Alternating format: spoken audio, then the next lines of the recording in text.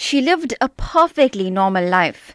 3 wonderful children with bright futures, a supportive life partner, a fulfilling job as an educator, and a home filled with laughter and happiness with a white picket fence. This all changed one fateful day. A knock on the door altered her life and plummeted her into a world she never knew existed. We had just got back from our holidays. Carlo, the one we lost, wanted crumb chops, chips and chutney for lunch. They were studying. And he wasn't supposed to go out anywhere. But when one of his friends came with a bike, and after a couple of minutes, he came up and said, I won't be long. I'll be back just after lunch. So I didn't ask him to make it fast or rush back because he's going on the bike. As he was leaving, he stood by the door. He looked into my eyes, just stood there. He says, Mom, why are you looking like that? I asked him, like what? He said, you're looking very sad. I said, that's strange. Then he told me goodbye and he walked to the door, stood there, turned back and looked at me again. And he told me, you know what? You didn't kiss me goodbye. Why did you do that? He came back, he held my cheek, he turned it to the left and he kissed me on my left cheek. And he said, be happy for me. So anyway, lunch was ready. We waited at 1, 2, 3 o'clock. I was upstairs when we heard the doorbell ring. So my big son, Srini, came down to answer the call. Carlo's friends are downstairs, they want to see you. So they all just kept quiet. And meanwhile, I was worried because it's quite late. They said, but Auntie Molly, we got some news, we got sad news. When they said Carlo, and then I just passed out. Her 20-year-old son at the time, Carlo Delamani, was involved in a fatal accident which killed him instantly. After 22 years, now Malike Delamani recalls the day her life changed for the worse. A mother coming to terms with the fact that her youngest child is no more. Delamani says it is an indescribable pain that she wishes upon no other person. Only another mother who's had an experience where she lost her child will know the pain. Because you cannot explain this pain to anybody or the experience. That threw me into the deepest, dark, freezing world that I never knew existed. And there I was for many, many years, lost in my own world, in my own pain. And I was a very angry person, and I became very bitter. I was a total wreck. I was beside myself. My whole personality changed. I couldn't eat, even drink water. Everything tasted bitter.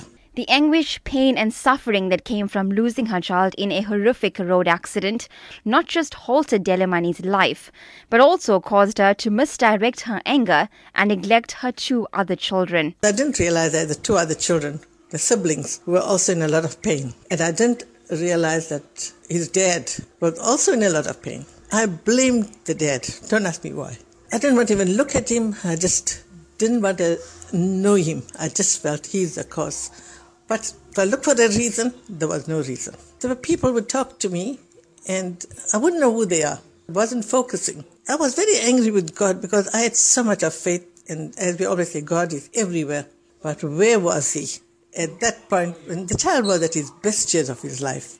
And with the losing of faith, you get into deeper pains. Years had gone by and Delamani was still unable to cope or accept her loss. She had lost her faith in God. Finally, with the help of a close friend and years of counseling, she released her anger and let people back into her life. And eventually, one day, I just saw the light.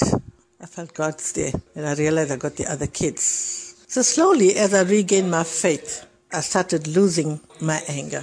That anger flowed out, and love flowed in. It was about 20 years when I took the pen and I sat at home and I pictured him playing on the lawn. So I started writing the picture that ran in my mind from the time he was a child. And I managed to write my whole story, my journey of hope, 2 manuscript books. 22 years after a part of her life was snatched from her, Delamani is now helping other parents who have a similar story to tell.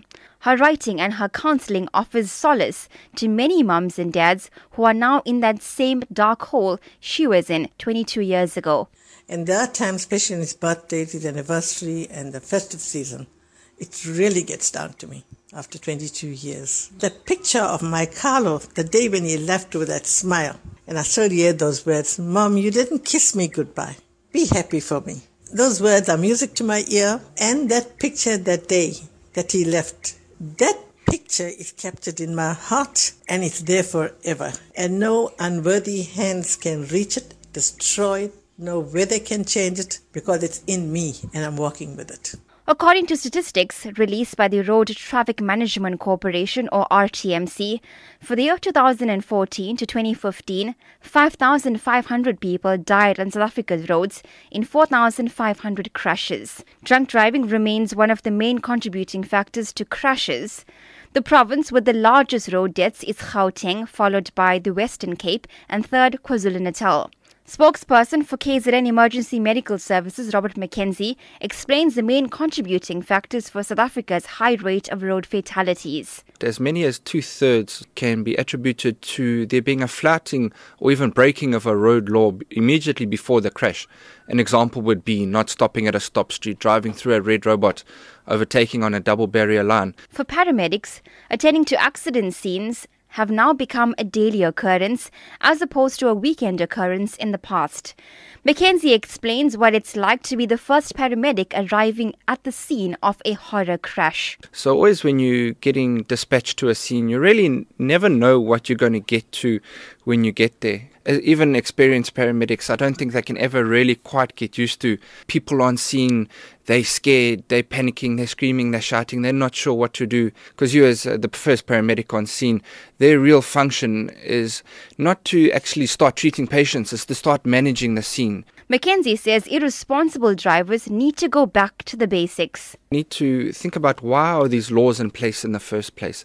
They're there for our safety and for us to all be able to drive on the road safely. It's like nothing for people to overtake on a double barrier line, to skip a stop street. Us as drivers, we need to take responsibility for the way we drive. The reports also reveal that new inexperienced drivers between the ages of 25 and 34 years were most likely to die on the roads. The national road traffic data shows most fatal crashes in South Africa involve young men in light vehicles. The Automobile Association's Leighton Beard says simple steps can be taken for safety this festive season. Obviously, people are driving under the influence of alcohol, which is a big no-no. But then some of the basics are not being followed. People aren't buckling up. As of April this year, it's a regulation that any child 3 years or younger needs to be in an SABS-approved car seat. Yet, if you drive on the highways, you will find many people are driving with babies on their laps in the front seat of the vehicle. Now, in the event of an accident, that baby is going one way, and that's through the windshield. Are the tires on the vehicle in a good condition? Do the brakes work? Is the driver following a safe following distance? Do the windscreen wipers on his car work? People are not only driving and talking on their cell phones, which is already a very problematic issue, but people are texting on their cell phone. Beard says much more enforcement is needed to ensure the rules of the road are obeyed. One of the critical things is there needs to be an increase in enforcement, law enforcement of people who are contravening the rules and regulations and the laws. In general, I think South Africans need to learn that they must be courteous on the highways and they need to follow the laws themselves. The holiday season means more crashes on the roads and increased road deaths. As we prepare to celebrate another year gone by, let's all pledge to be safer drivers. I'm Prabashini Moodley in Durban.